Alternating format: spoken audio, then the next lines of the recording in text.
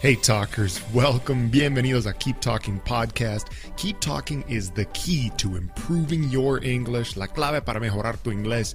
You have to keep talking in English every day. Hablar en inglés todos los días. We apply the same principle to our podcast. That's why we have a Keep Talking Podcast episode every day. Un episodio todos los días. Listen every day and then go speak every day. Keep talking.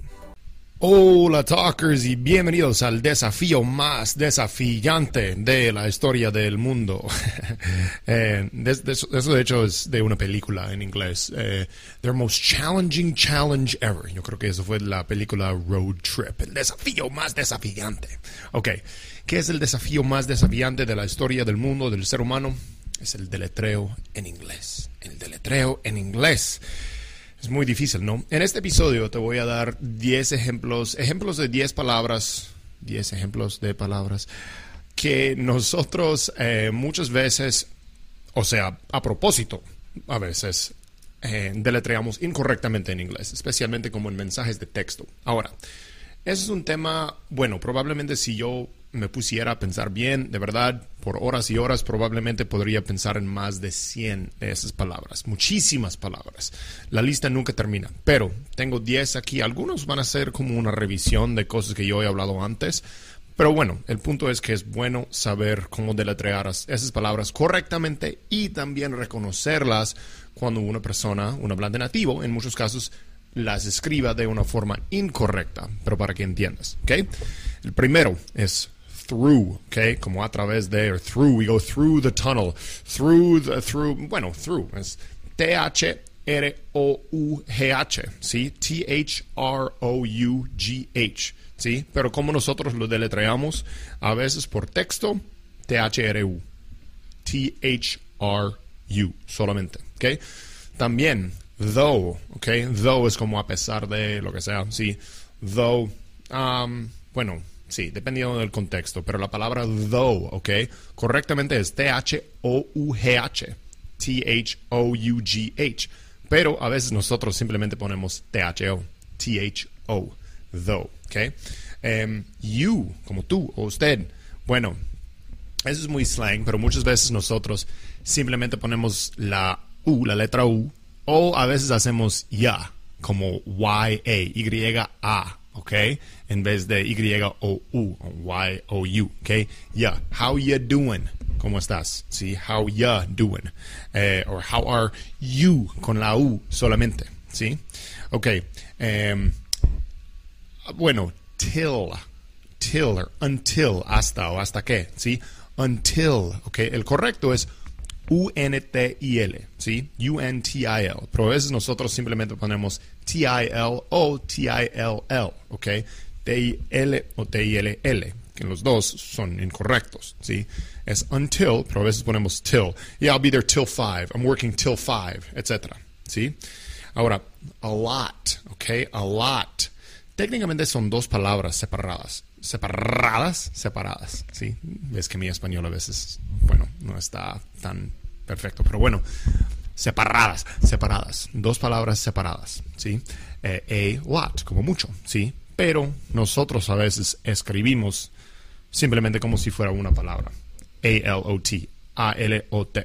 Y también aquí vas a ver como lotta, L-O-T-T-A, lotta, a lot of times, a lot of people, etc., ¿sí? Que no es correcto, pero, o sea, lo correcto en este caso sería a lot of, A espacio L-O-T, espacio O-F, pero ponemos lotta, or a lot, etc. Ok, deletreo de por qué, de because, ok, correctamente es B-E-C-A-U-S-E, B-E-C-A-U-S-E. A veces vas a ver simplemente cuz, C-U-Z, C-U-Z, ¿sí? Bueno, a veces nosotros ponemos B-C-U-Z, because, B-C-U-Z, ¿sí? Pero tampoco es correcto, obviamente. Eso es algo que nosotros ni siquiera hacemos adrede, el próximo, ¿no? No lo hacemos a propósito a veces, simplemente lo hacemos por tonto. Es lose, como perder, L-O-S-E, L-O-S-E. A veces lo escribimos mal y ponemos con doble O, que es que es loose técnicamente. O sea, L-O-O-S-E, L-O-O-S-E. ¿Qué significa eso? Eso significa como flojo, como de ropa. ¿Sí? Mi camisa está floja. ¿Sí? My shirt is loose, etc. ¿Ok? Y se pronuncia diferente también. Lose and loose. ¿Ok? También, ¿qué más? Ain't. Creo que he hablado sobre eso antes. A-I-N apostrophe T. A-I-N apóstrofe T. ¿Sí? Eso significa are not, am not. Bueno, es muy slang, pero vas a escuchar eso mucho. I ain't going to the game later today. Yo no voy al partido hoy.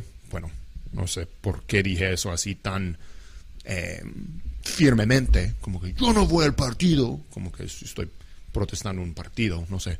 Pero bueno, ain't is not. I ain't no punk bitch. Eso es de una película. No digas eso. Bueno, porque un punk bitch es como un... Bueno, creo que pueden entender del contexto que es un punk bitch. Pero no digas esto. Ain't significa are not, am not. Hemos hablado sobre el próximo, antes también, que es gonna.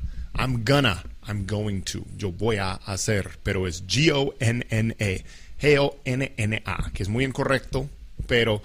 lo escribimos mucho. Yo me atrevo a decir que nosotros, los hablantes nativos del inglés, escribimos gonna más que going to. Going to es lo correcto, pero escribimos gonna más. G-O-N-N-A.